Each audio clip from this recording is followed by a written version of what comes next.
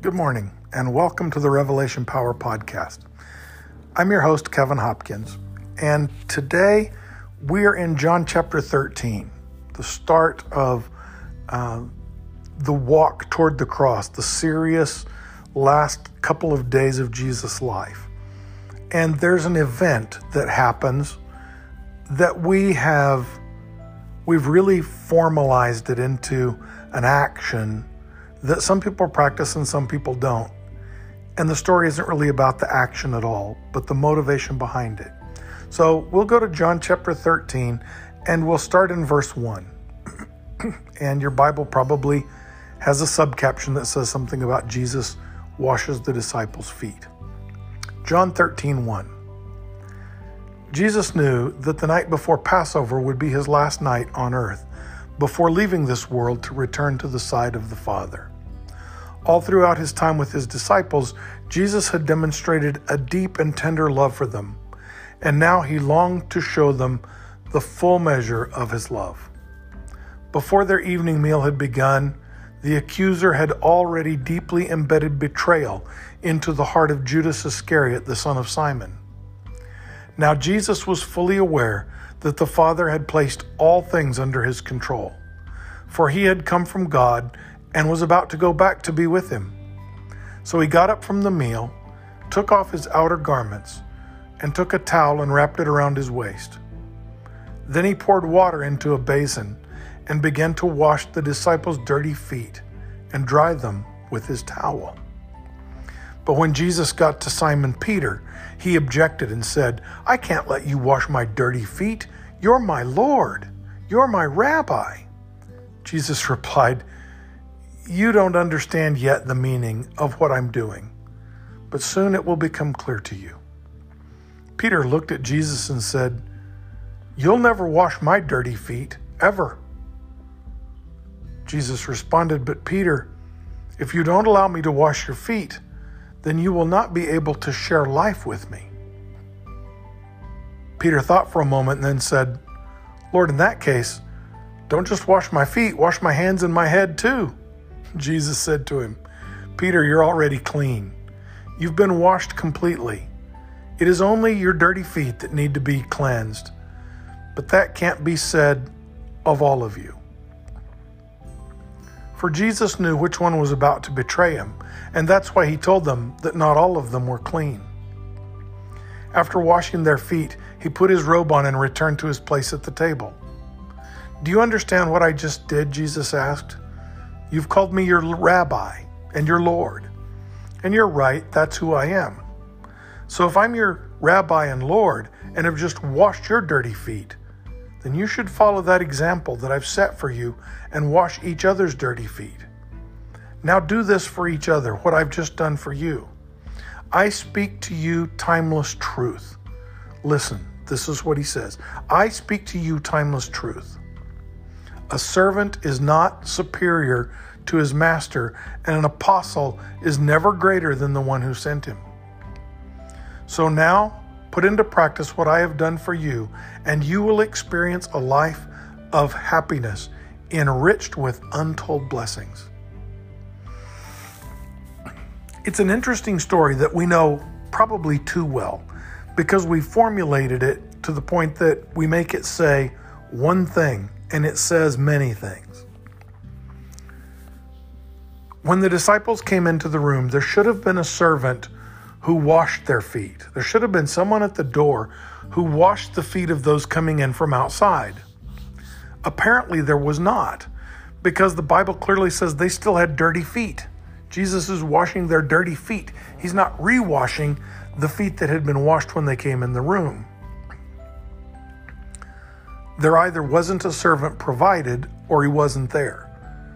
Whatever the case, they didn't get their foot washing when they came in and kicked their sandals off at the door and came to sit around the table. So you can imagine a bunch of men's bare feet around a table where you're going to eat a meal. Rather unappetizing. Jesus uses this moment to teach them one of the greatest stories of love he ever teaches. That's what it says, right? Having loved them up to this moment, he longed to show them the full measure of his love. The NIV says he loved them to the very end. He loved them to the fullest extent. Jesus wants to teach them one last great lesson about love. And so he takes off his robe, so he's shirtless, and he wraps a towel around his waist. And it's a long piece of cloth. It's not just a hand towel. It's like 2 bath sheets. It's a big piece of linen that he's wrapped around himself. He ties that around his waist, and he starts washing their feet and drying them with the towel that he's wrapped around his waist. And all goes well until he gets to Simon Peter, who is probably sitting on his right hand. So he's past John already, and now he's at Peter. Or he's come to Peter, and John will be the next one who's at his right hand. We're not quite sure, but we believe that Peter is the person at his right hand. And so he gets to Peter, and Peter says, "Wait a minute, you're going to wash my feet?" And Jesus says, Yes, Peter, I'm going to wash your feet." Peter says, "Are you kidding me? You are my rabbi. You're my Lord. I've already said that I believe you are the Lord of all. And it's not right that the Messiah should wash my feet." He doesn't understand the Messiah. Just like the people in the last chapter said, "Wait a minute, we've always been told that the Messiah would live forever. How can you be raised up now? How can the Messiah die? How can God die? If God dies, all of creation will die." That's what the Gnostics thought. Jesus clarifies. He says, "Nope, what you've been taught about the Messiah is wrong. I've come to be your light. I've come to be your way to eternal life. Peter, I have to wash your feet. I have to cleanse you, or you can't get into my kingdom. I know it doesn't make sense right now, but in a very little bit of time, it's going to make perfect sense to you. If I don't wash you of your faults, you can't walk where I'm going to walk." Peter doesn't get it. Who's Jesus speaking to? The betrayer. Everybody looks for a single betrayer in that room, but there are 2. One is going to be taken by the devil. The other is going to be taken by his own selfish desire to protect his own rear end.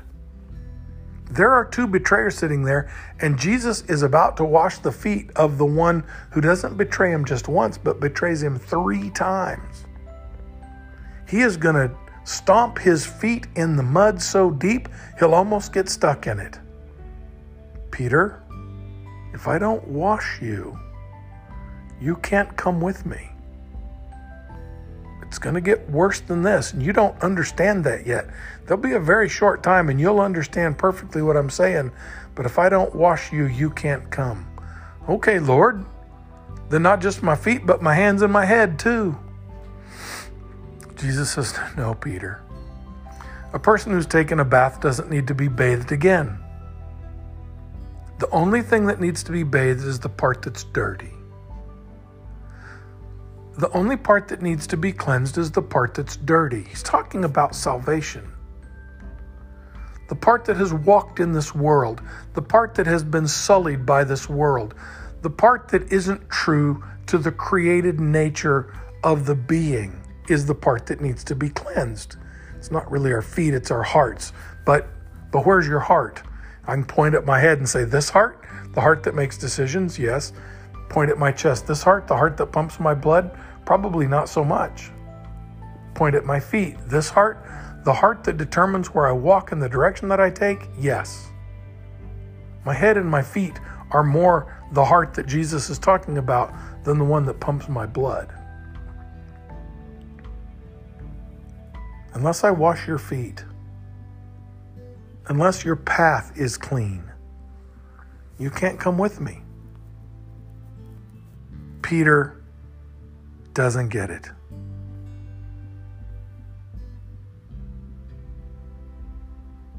Jesus said, you just need your feet washed. Peter, you just need your feet washed, but that can't be said of everyone in this room. It's like someone here needs more. And John says he gets it now. After the fact, he understands. Jesus knew which one in the room was about to betray him, but it's not just one, it's two. That's why he told them that not all of them were clean. John is guilty of the Johannine misunderstanding himself. There's two betrayers in there, not just one. But one needs only his way cleansed, and the other is in dire trouble. He puts his robe back on, returns to his seat, and says, do you understand what I just did for you? You've called me your rabbi and your Lord. And you're right, that's who I am. So if I'm your rabbi and Lord and have just washed your dirty feet, then you should follow my example and wash one another's dirty feet. Do for each other what I've just done for you. I speak to you timeless truth. A servant is not above his master, and an apostle is never higher than the one who sent him. Put into practice what I've just done for you, and you will experience a life of happiness enriched with untold blessings. Well, look a little deeper. What did Jesus just do for them? What did John say was the purpose of this action? He'd loved them all along, and now he longed to show them the full extent of his love. And so he washed their feet. He's showing them that he's going to forgive them. He's going to offer them absolute grace, absolute forgiveness. And then he says, you want the perfect life? You want a life filled with blessing and fulfillment? Do the same for each other. Wash the dirt off your friends. Don't point at his feet and say, "Phew, look how dirty and stinky your feet are. Why don't you trim your toenails? Why don't you use some lotion? Where did you get those funky shaped feet? Why don't you go have surgery?" All the stuff I hear about feet all the time in our culture. Jesus says, no, forgive the faults. Wash the feet. Extend the grace, extend the mercy, and extend it constantly to each other. I wish Christians understood this message. I wish we got that it wasn't about once a year having a foot washing ceremony at our church, but it's about every single Sunday forgiving and extending grace and granting peace to a person who doesn't deserve it, who won't grant it back. None of them washed Jesus' feet. He washed theirs. I can't tell you the number of times I've stood in the entryway of a church with some well-meaning dragon standing next to me. And somebody's walked through the door of that church, and that person standing next to me, after the person who's entering the church shakes my hand and says good morning and walks past, this person next to me decides it's time to fill me in on everything wrong that person's ever done. Well, you know what she did. Off he goes. Oh, preacher, you know who that is. That's old Vern. You know what Vern did a few years ago. And I get the whole spiel about how bad that person is and what they've done wrong and where they've been and how they've failed and how they've sinned. And oh, that's the town drunk. And oh, she's the town floozy. And oh, that's so-and-so's daughter who was raised in this kind of way and who's crazy and believes wrong. Packing the dirt onto their feet as they walk into the church, instead of spiritually granting them grace and cleansing the moment they walk in and saying, there's a person with clean feet. Their feet found their way to this place and to this door and into this church on this Sunday. God's going to do something in that person's life today. I've never seen them here before, but they're here today. Praise God. I stood by the door of a church one day. I was just the music minister. I wasn't even the pastor. And this guy came through the door who'd been the town drunk. I mean, he was our version of Otis the drunk. He drank constantly. If you saw him at a ball game, his breath was pure alcohol. Wherever you saw him, if you saw him in his own business, and he came out to help you, to work with you as a part of his business, you could smell the alcohol on him as soon as he walked up. There was never a time he wasn't mostly lit. And he came to church that morning. And praise the Lord for a church full of people who understood that God was about to do something. Because Danny never came to church. His wife came all the time. She was Christian and saintly and godly and gracious. But she was married to this drunk bum. And he came through the door, and I remember people saying, there's Danny. Danny's in church. But nobody said, well, you know who he is. He's the town drunk. I guess because nobody had to, we all knew. But everybody started to say, Danny's here. Boy, I wonder what the pastor's going to preach today. Danny's here. We came into the platform. We prayed for the pastor, got up on the platform as people were gathering. I got the music started, and I heard people go up to the pastor and say, did you see? Danny's here. And of course the pastor saw. Of course the pastor was aware. And now he's really aware. And I'm aware of everything we sang, of everything that was said. It's like a church of 400 people, but there's this one guy here who we never dreamed would darken the door of the church. And there he sits, clear-eyed and looking sober, in a suit, with his hair combed and his beard shaved. I mean, I'd never seen him look so good. And we took the offering and we gave the announcements and we did the church thing and we sang a final song before we prayed, and then it was the pastor's turn to get up.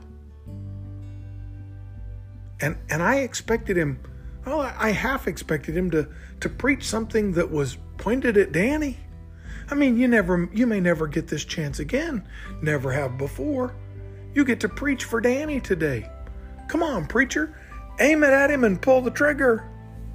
He didn't. He did not.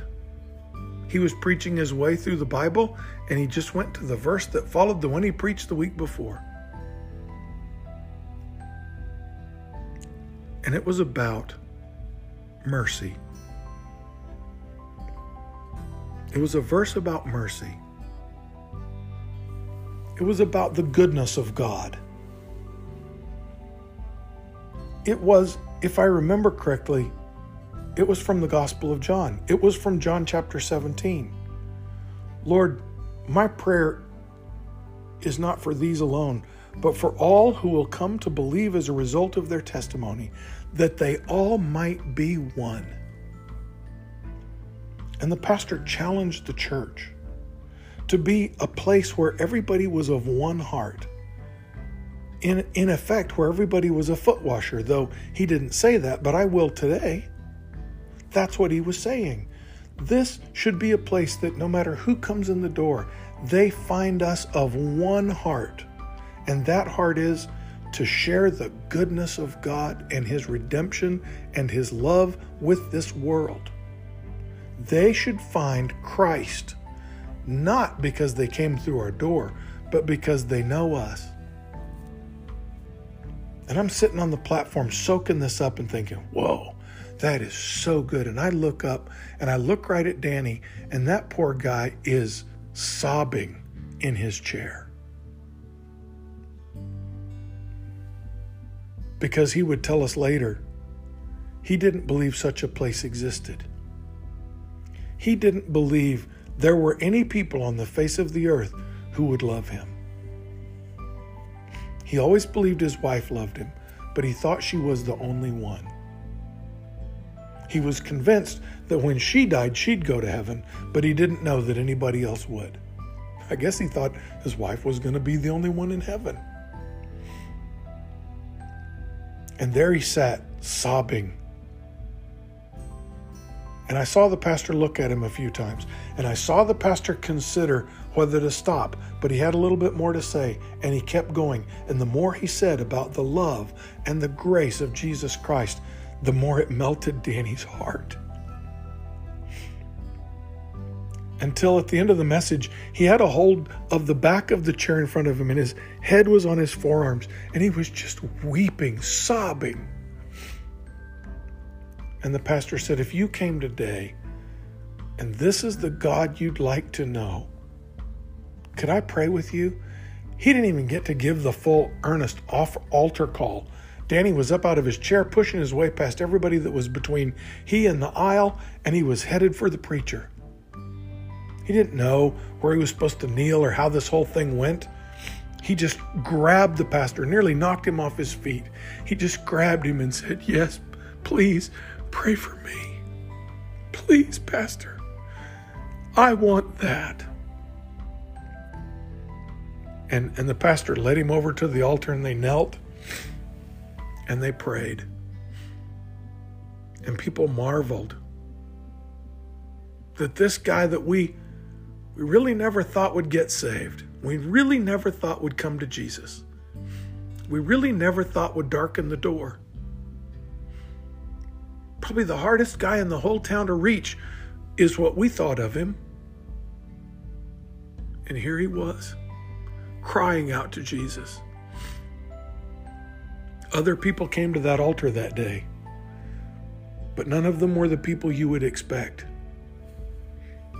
It was the strong men. It was the hard men. It was the rough men. It was the men who'd held out. Lots of them came to church every Sunday, but they'd never let God break through into their hearts. And when they saw Danny crack, it cracked them. And a whole bunch of dirty feet got washed that day. And everybody else learned. It's in washing feet that we truly show the love of God to our world. It's in not judging. It's in encouraging and exhorting and believing in other people. It's in extending them mercy and absolute grace when they least deserve it. Otherwise, it's not really grace. It's about showing them the ultimate love of Jesus Christ and becoming their servant. That true transformation takes place in people, in communities, in churches, in organizations. It's when we serve each other out of love. The transformation is made possible even for the betrayers. One of the betrayers is going to walk out into the night and never come back. And the other betrayer is going to do 3 times as bad. But he'll find his way back to the one who washes feet. Can I encourage you today to go out into your world and wash the feet of the people you meet tomorrow in the marketplace, Sunday in your church, Monday at your workplace. Forgive their faults, make up their lack, Stand in the gap for them. Show them that with you, they're clean. And believe, see them as clean. Believe they'll be clean. And let God bring them to the place that they are clean. Then you will live a life of blessing and fulfillment.